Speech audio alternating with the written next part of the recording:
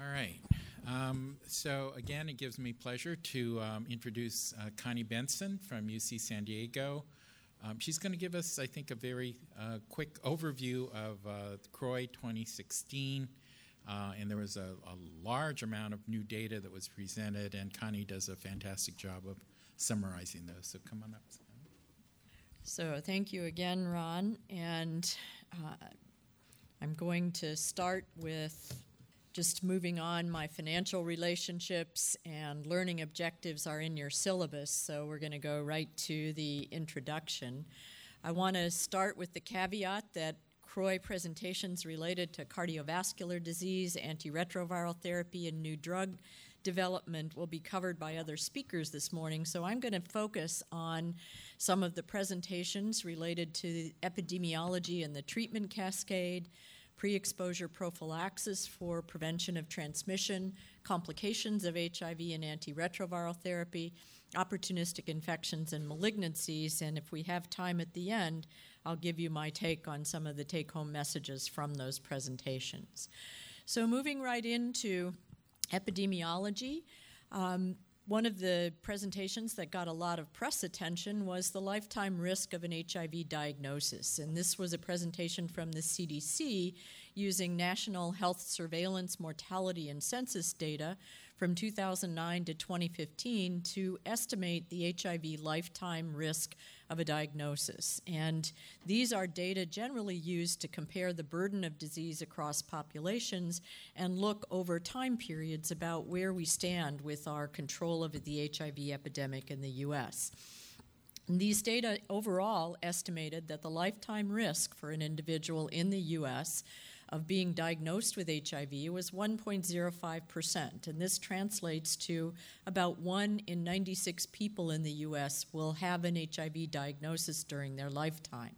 This represented a decrease from 2005, which is good news, but the bad news is that men still outnumber women in terms of overall risk of an HIV diagnosis at every age group, and in particular, the highest lifetime risk is among black men, with a risk of 1 in 19 persons versus black females, 1 in 46.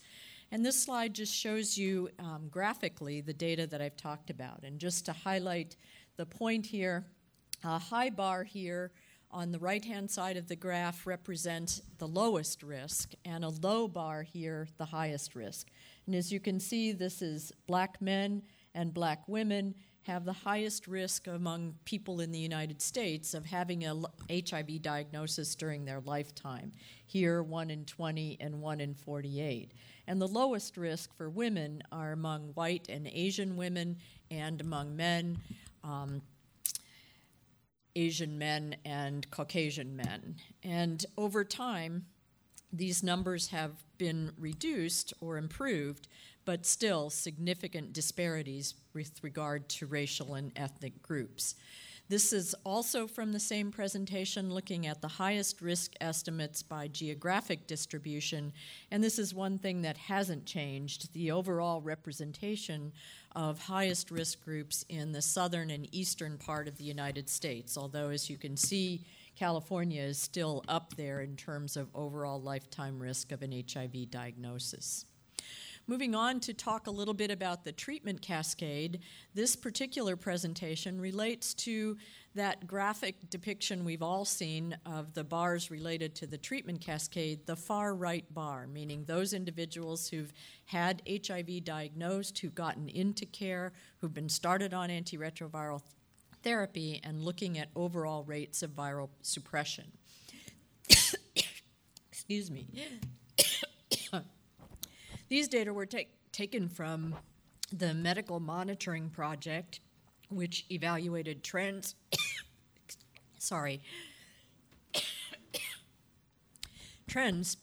from 2009 to 2013 in a nationally representative population of individuals in medical care in the United States.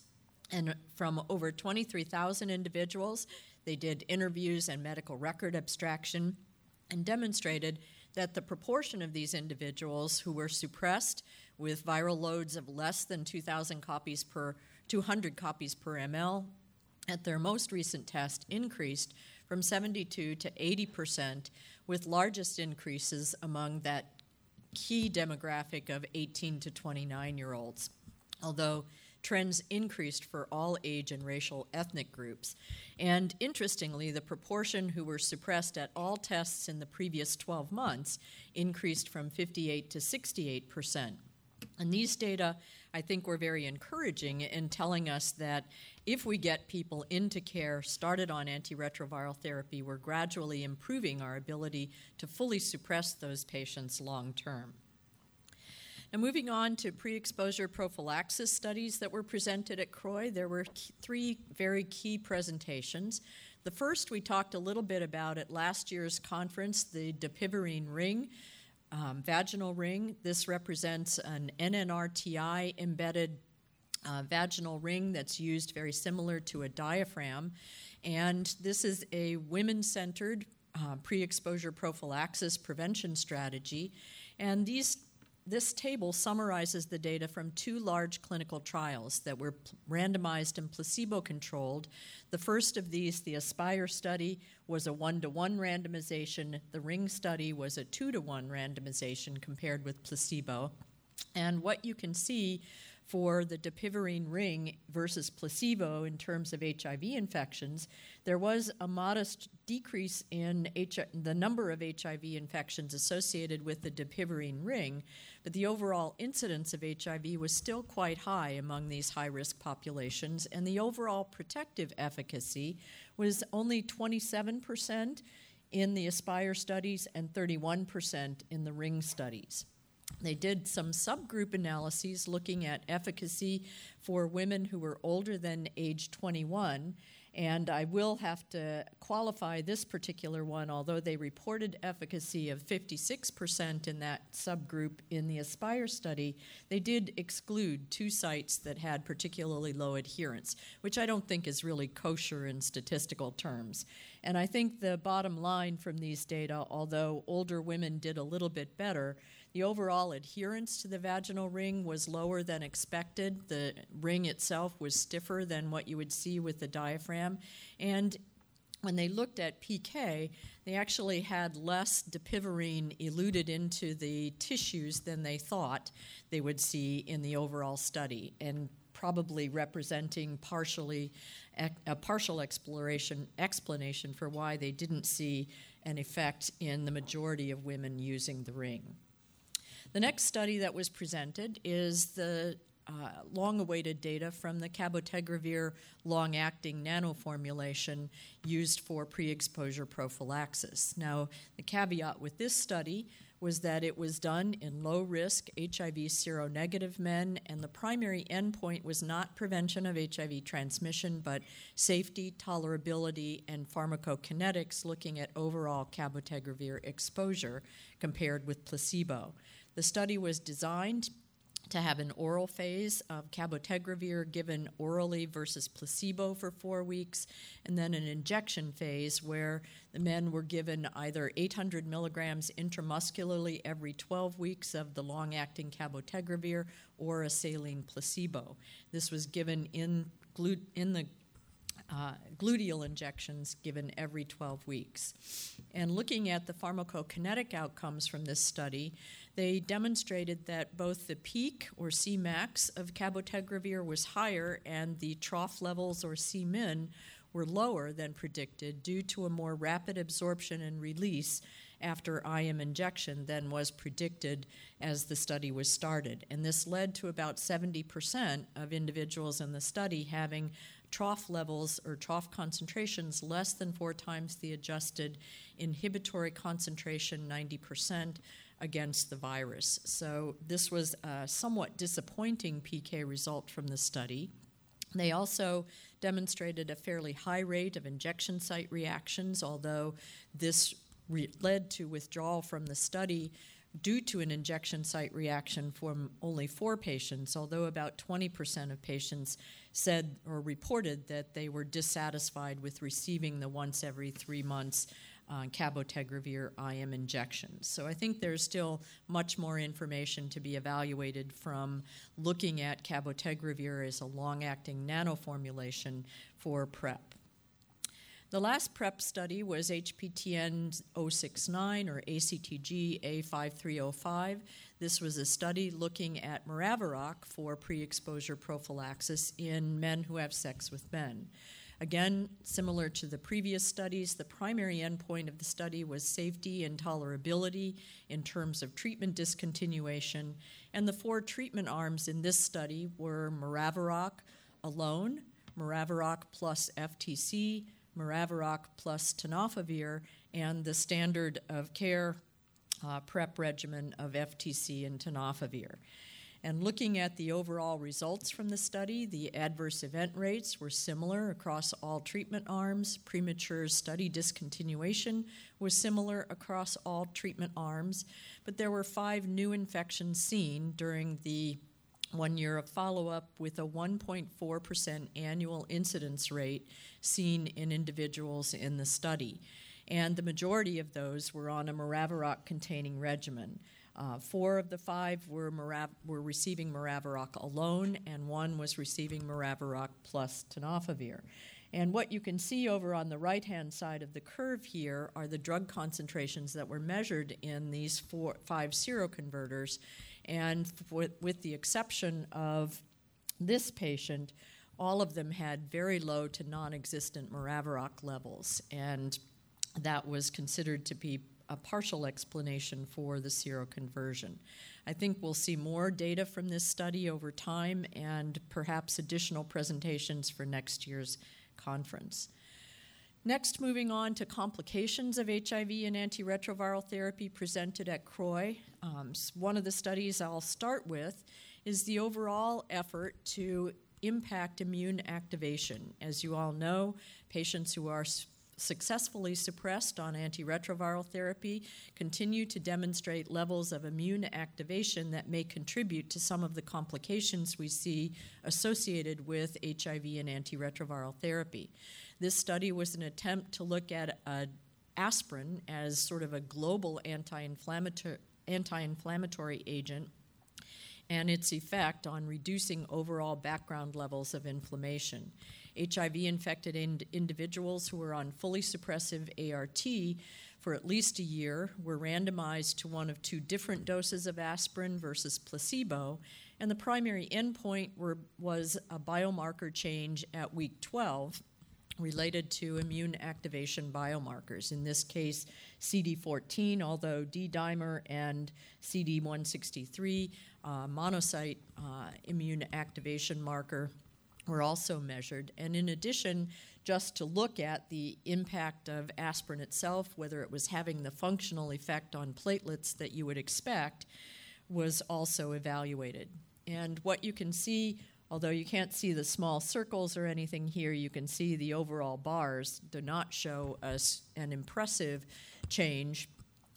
But in the table, you can see that with aspirin in both doses, there was a significant decline in cyclooxygenase as measured by thromboxane B2, meaning the aspirin was having the antiplatelet effect it's supposed to have, but despite the activity of aspirin against demonstrated in the study, there was no significant impact on T lymphocyte markers of immune activation or mononuclear cell markers of immune activation or any of the biomarkers themselves. So we're still left with where we have been before, with no effective intervention to reduce overall inflammation in the context of HIV. Next set of studies I'm going to review have to do with bone impact of antiretroviral therapy in HIV. The first of these was the EuroCETA study, in which they looked at a cohort in a prospective observational way. More than 11,000 patients were included in the EuroCETA cohort and were evaluated and followed from January of 2004 to their last visit or death for over 18,000 patient years of follow-up in this cohort study and looking at any antiretroviral therapy association with fractures and with femoral neck osteonecrosis as two potential complications of bone resorption abnormalities. In the first part of the study, looking at any fracture and at osteoporotic fractures in particular, they demonstrated only one antiretroviral drug was significantly associated with risk of any fracture, and that was tenofovir, as you might imagine. Looking at ever used versus never used tenofovir, there was about a 40% increase in risk of fracture. Looking at patients who were on tenofovir versus those not on tenofovir, about a 25% increase, and there was no impact of cumulative tenofovir exposure, at least not in a statistically significant way over time. Looking at the risk of osteonecrosis, they demonstrated no particular effect of any of the antiretroviral drugs studied, although in an analysis adjusted for other variables, it looked like indinavir, tenofovir, and lopinavir, ritonavir might be associated with femoral neck osteonecrosis when it was adjusted for the use of other antiretroviral therapies in addition to these other risk factors associated with fracture or osteonecrosis. There were no significant effects of any of the antiretrovirals used. So bottom line, summary conclusion, tenofovir is the only antiretroviral therapy associated with significant bone resorption abnormalities. In an effort to prevent that, another study presented at CROI looked at zoledronic acid as an intervention to prevent ART-associated bone loss. In this randomized double-blind placebo-controlled trial in 63 HIV antiretroviral naive patients, they were randomized 1-to-1 to receive zoledronic acid in an IV infusion on day 1 versus placebo infusion on day 1 after starting antiretroviral therapy with atazanavir, ritonavir, tenofovir, and FTC. The primary endpoints of this study were safety and laboratory measures, and looking at C-terminal telopeptide of collagen, a mouthful, but basically a marker of bone resorption, and bone mineral density over time, as measured by DEXA. And the summary conclusions from this study showed a 74% reduction in the biomarkers of bone resorption, and in blue here is the zoledronic acid, and in red here the placebo arm. You can see a very significant difference between the placebo and intervention arms there with regard to bone resorption biomarkers. And also looking at DEXA at the lumbar spine, you can see that the zoledronic acid had a significant increase in DEXA measurements of bone function and bone mineral density at weeks 12 and 24 and 48, with similar changes, although not quite as significant, seen at the hip and femoral neck. So zoledronic acid was able to prevent the bone loss associated with a tenofovir-containing regimen. Likewise, tenofovir bone abnormalities are reversible in individuals who were receiving daily PrEP with a tenofovir-containing regimen. These are data from the IPREX study, the original study, of course, being a daily oral tenofovir FTC versus placebo, looking at prevention of HIV acquisition among MSM and transgender women. In a sub-study from that analysis of 498 participants who underwent DEXA evaluations every 24 weeks while they were on PrEP, and then another DEXA evaluation at 24 weeks after stopping PrEP, and then again another 24 weeks later before they went on to an open-label extension phase of PrEP. Recovery of bone mineral density compared to placebo was demonstrated after PrEP was stopped. And these are just the graphic depictions here. In blue are the tenofovir groups, and blue and green were the tenofovir groups based on whether they had received less than or equal or greater than 16 weeks of PrEP. And looking at hip and spine, you can see that after stopping PrEP in all of the groups seen, the bone mineral density improved to the background rates that were seen in placebo, suggesting that the bone mineral abnormalities seen with daily use of tenofovir and FTC for PrEP were reversible when PrEP was stopped. Next, I'm going to talk about neurocognitive dysfunction and impairment. This was a study that attempted to compare maraviroc with tenofovir and their ability to reduce neurocognitive impairment in individuals who were receiving antiretroviral therapy. Patients were randomized to maraviroc or tenofovir, and in a background of darunavir, ritonavir, and FTC backbone.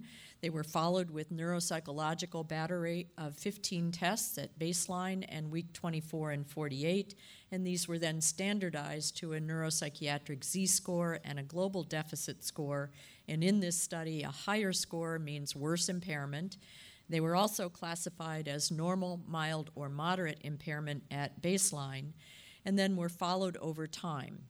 And what you can see from these graphs is that all patients had improvements in neurocognitive function with effective antiretroviral therapy. There was no difference between maraviroc and tenofovir with regard to global scores.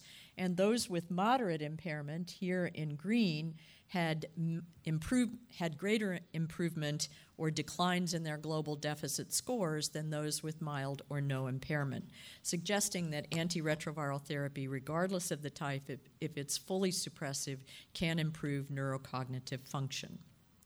The last part of my discussion, I'm going to focus on opportunistic infections and malignancies. There was one interesting study that looked at efforts to prevent cryptococcal meningitis.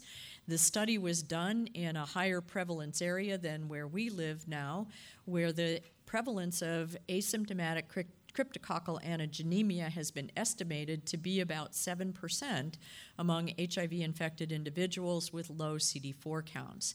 This was a study in which cryptococcal antigen screening was done reflexively in every patient who was identified from 18 Ugandan clinics with a CD4 count of under 100, meaning that when they had a CD4 count sent to the lab, if it was less than 100, they reflexively had a cryptococcal antigen test done on serum, and they demonstrated that the overall prevalence was 7%.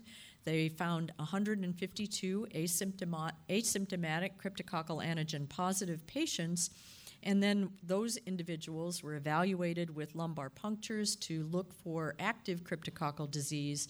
And for those who did not have active cryptococcal disease, they received preemptive fluconazole therapy, with the loading dose first for 2 weeks and then a daily dose, in addition to starting antiretroviral therapy 2 weeks after starting preemptive fluconazole.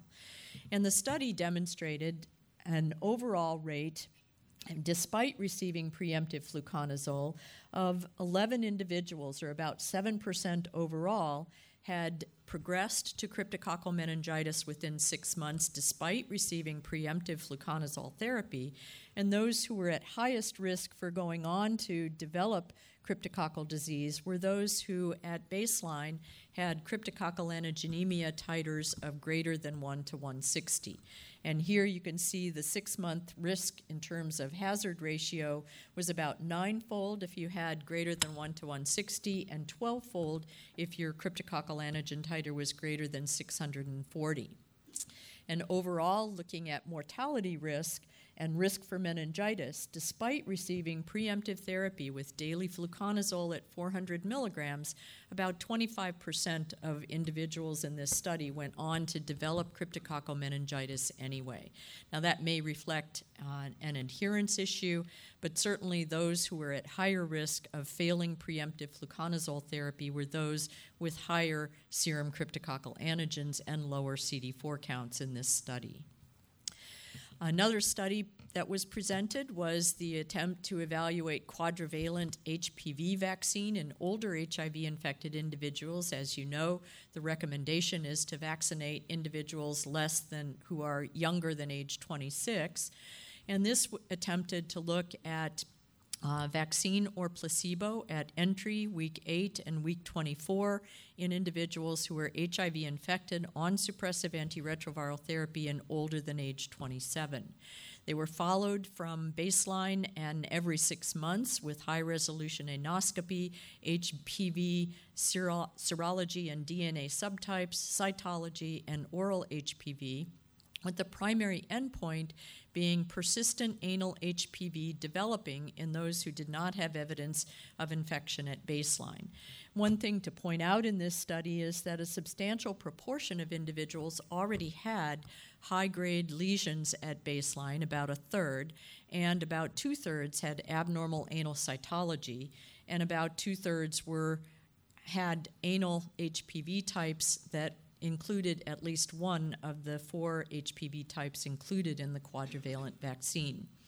And overall, the study was stopped by the Data Safety and Monitoring Board for futility, and basically indicating that there was no way they were going to prove their initial hypothesis of a decrease in HPV persistence over time or new infection over time in this population. So what you can see here is that by week 28, nearly 100% had seroconverted in response to the vaccine across all 4 HPV types included in the vaccine, but there were no differences seen with regard to persistent anal HPV, single detection at the last visit, or high-grade lesions or progression of high-grade lesions within those who were vaccinated compared to placebo, suggesting that vaccination of older HIV-infected adults does not prevent anal HPV or improve high-grade lesion outcomes.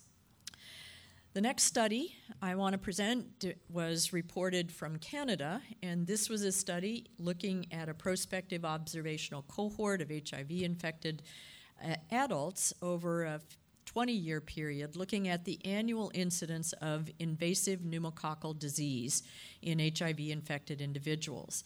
And much like our experience here in the U.S., there has been a dramatic decline in the overall incidence of invasive pneumococcal disease as more individuals have gotten into care and are receiving suppressive antiretroviral therapy.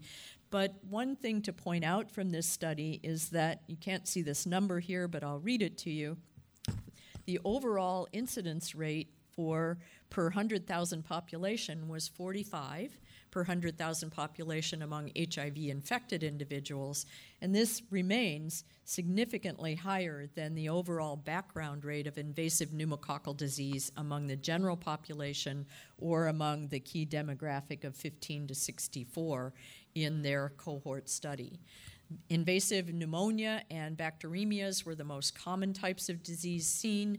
The overall case fatality rate reached a peak of 16.5% from 2000 to 2004, but declined subsequent to that to 4 to 5% and has remained stable at that level since that time. And the last study I want to highlight is related to HIV-associated malignancy. And you may recall from the overall publication of the START study, which evaluated immediate versus deferred antiretroviral therapy for individuals with CD4 counts of greater than 500, and that primary study results demonstrated an overall reduction in risk of cancer by 64%. In the overall study, the investigators then went on to do additional analyses hypothesizing that the reduction would actually be higher for those who had infection-related cancers, meaning Kaposi's sarcoma, EBV-associated lymphomas, and HPV-associated cervical and anal cancers. And what they demonstrated in the study was exactly what they hypothesized, that overall there was about a 76% or 74% reduction in risk of infection-related cancers in those who received immediate versus those who received randomized to deferred antiretroviral therapy. This was a highly significant difference.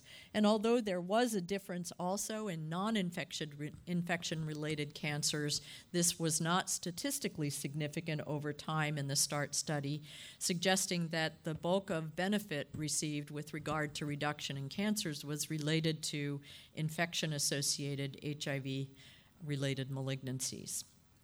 So I'll stop there, just highlighting a few summary points as take-home messages. We're continuing our progress toward achieving the goals of the National HIV and AIDS Strategy by demonstrating reductions in lifetime risk of HIV and increased viral suppression in those who are in care in the U.S.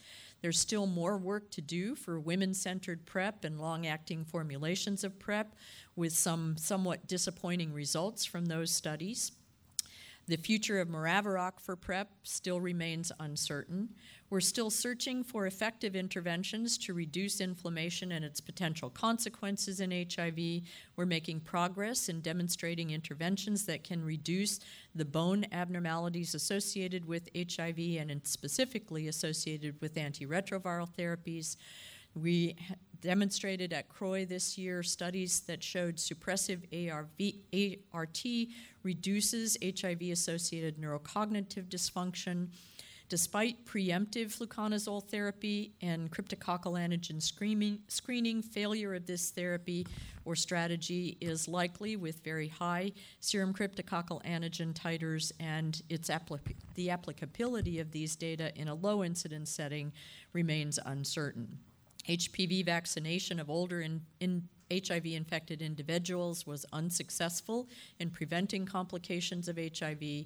Invasive pneumococcal disease remains an important OI, and certainly incidence rates still are much higher than the background rate in the general population, and the benefits of immediate ART initiation, regardless of CD4 count, are continuing to be demonstrated specifically for infection-related cancers. And I'll stop there and thank you.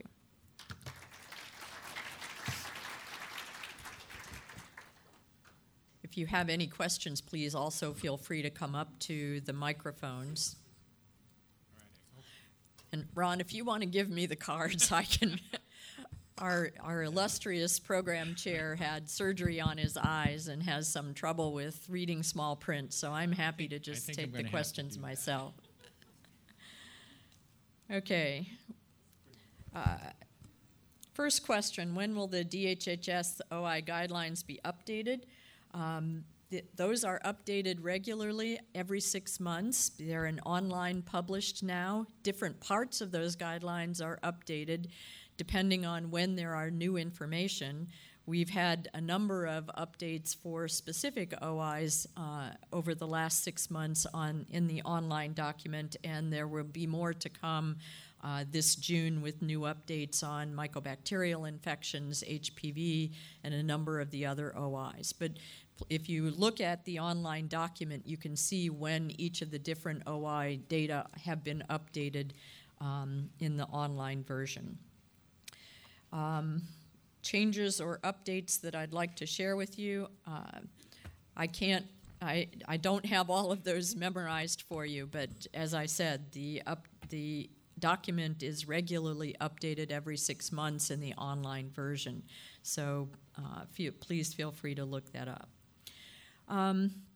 Next question. In one country in Africa, up to 50% of new cases had K65R and M184V mutations. If this shift occurs in the U.S., would that make PrEP obsolete? Well, I think that's a question that we can't really answer right now. I think I'll speak to the M184V mutation, and that doesn't while it reduces the efficacy of 3TC and FTC, it doesn't completely eliminate activity.